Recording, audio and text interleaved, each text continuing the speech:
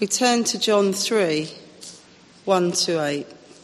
Now, there was a Pharisee, a man named Nicodemus, who was a member of the Jewish ruling council. He came to Jesus at night and said, "Rabbi, we know that you are a teacher who has come from God, for no one could perform the signs you are doing if God were not with him." Jesus replied, "Very truly, I tell you, no one can see the kingdom of God unless they are born again." "How can someone be born when they are old?" Nicodemus asked. "Surely they cannot enter a second time into their mother's womb to be born."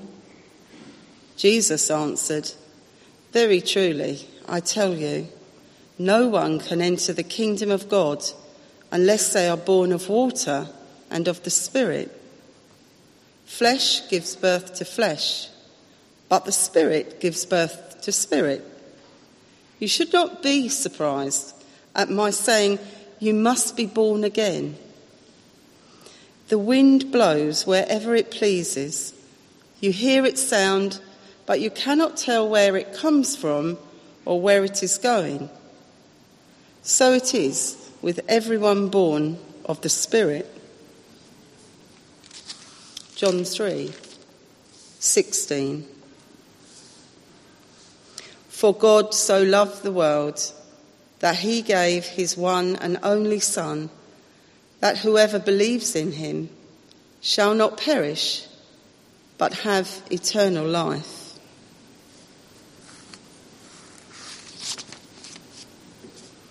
John 14, verse 6. Jesus answered, "I am the way and the truth and the life. No one comes to the Father except through me." Here ends the word of the Lord. Good evening. It's nice to see you. So from our first Bible reading, I think you can probably work out that the subject of this talk is, "Who do you say that I am?" This question, which Jesus poses about himself to his disciples, has continued to occupy the minds of historians, theologians and philosophers and others for the last 2,000 years. It's a question, in fact, that we can only really answer for ourselves, if we can be bothered to take it seriously. Let's just pray for a moment. Father, we thank you that you are here tonight to speak to us, and we just want to be open to what you're saying. Thank you that you love us, that you have our deepest needs at heart. Thank you that you've given us and want to give us so much more than we have now, and for all those things that we do have and can have in Jesus Christ. Amen. Life in general, and current politics in particular, show the variety and scope of different points of view. Can they all be correct? Or are there many different aspects of one whole unknowable truth? Sounds a bit philosophical, doesn't it? So, a tale from India. A group of blind men heard that a strange animal called an elephant had been brought to the town, but none of them were aware of its shape or form. Out of curiosity, they said, "We must inspect and know it by touch, of which we are capable." So they sought it out, and when they found it, they groped about it. In the case of the first person, whose hand landed on the trunk, he said, "This being is like a thick snake." For another one, whose hand reached its ear, it seemed like a kind of fan. As for another person, whose hand was upon its leg, he said, "The elephant is a pillar, like a tree trunk." The blind man who placed his hand upon its side said, "This elephant is like a wall." Another who felt its tail described it as a rope. The last felt its tusk, stating that the elephant is that which is hard, smooth, and like a spear. The same central fact and being of an elephant is explained from different points of view. Which one of them was right? Life, and in particular the things of God, are not always easily explained, as they can take on many different points of view. Jesus is asking a question here about what people thought about him. He then hones it down to a personal question to his disciples. Who do you say that I am? Well, since it's Christmas, we must, of course, look at the Nativity story. It actually starts 700 years previously, and Eddie's already read out a chapter from Isaiah, passage from Isaiah, where we hear the prophet saying, "For unto us a child is born, to us a son is given, the government will be upon his shoulders, and he will be called Wonderful, Counselor, Mighty God, Everlasting Father, Prince of Peace. Of the increase of his government and peace there will be no end." So let's think about it for a few moments. Let's think about all the different characters and their different points of view from the Christmas story. So here's just an outline of an extended adult version of the Nativity play.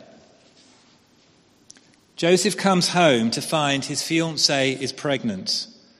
An offence, incidentally, punishable by death at that time. Shock, horror, prospect of a divorce. Mary, probably about 14 or 15 years old, bewildered, surprised, and yet trusting in God at the appearance of the angel. The innkeeper sees them as just another family on the move, puts them in the stable round the back out of sight. That would have been pretty smelly. No health and safety rules then. The shepherds, overjoyed, happy, rejoicing, they'd had a vision of angels. Simeon, this is a few days later, a prophet in the temple in Jerusalem, prophesies that this baby would be the saviour of the whole world. The kings, probably about 2 or 3 years later, honouring him as a king. Herod, jealous, paranoid, another king, competition. He orders the genocide of all the young boys in the Bethlehem region. Babies grow, and as Jesus begins his ministry, what did first century people in Palestine think about him then? To many, he was a miracle worker, a healer, a provider of food, and a good teacher.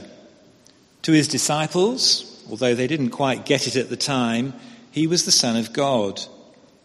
To many, he was the Messiah, a saviour, come to set up an earthly kingdom, free them from the Roman tyranny, and establish a Jewish free state based in Jerusalem. To many of the religious leaders at that time, he was of the devil and a deceiver. To the Roman rulers at his trial, he was a threat to their authority. To his disciples, just after the crucifixion, when they thought he was dead, it was a great disappointment. They thought it had all gone wrong. After he rose from the dead, though, he sent his Spirit at Pentecost, and the early Christian church came into being. And to them, he was the living Son of God, living in their hearts by the Holy Spirit, which he'd promised them, and giving them power to preach the gospel. To many Christians then and today, he is many of these things. And he is also the one who will be returning again to renew all things to himself and to establish an eternal kingdom. So I wonder where we sit with all this massive range of possibilities and scenarios. One final biblical character to mention. We've had the reading from John's Gospel. This particular Pharisee, Nicodemus, he was actually one of the senior Pharisees, and most of them, of course, were very much against Jesus and his teachings. So out of fear and possibly embarrassment, he approaches Jesus at night time.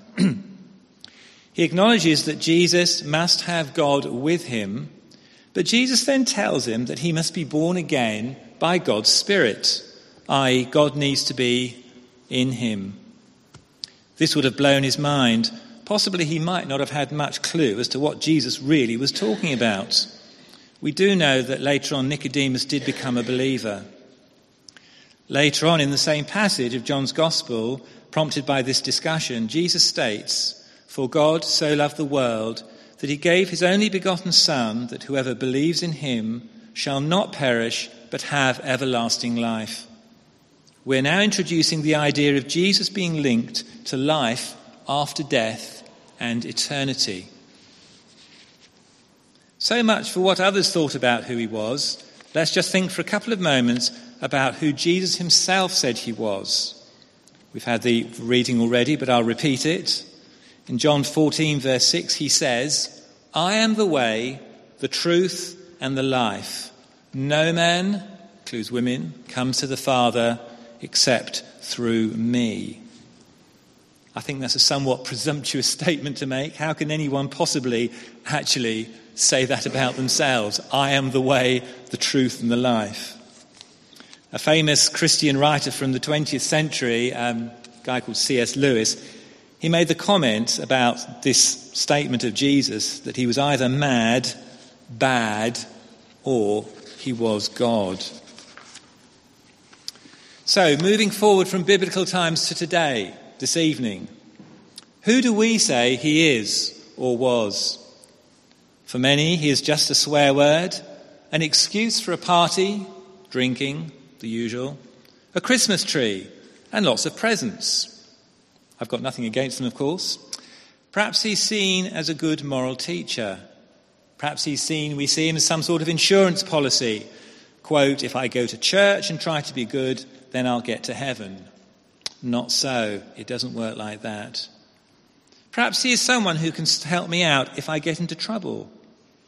For some, though, life is much simpler if I just deny he existed. I'm too lazy to have to think about the deeper issues of life.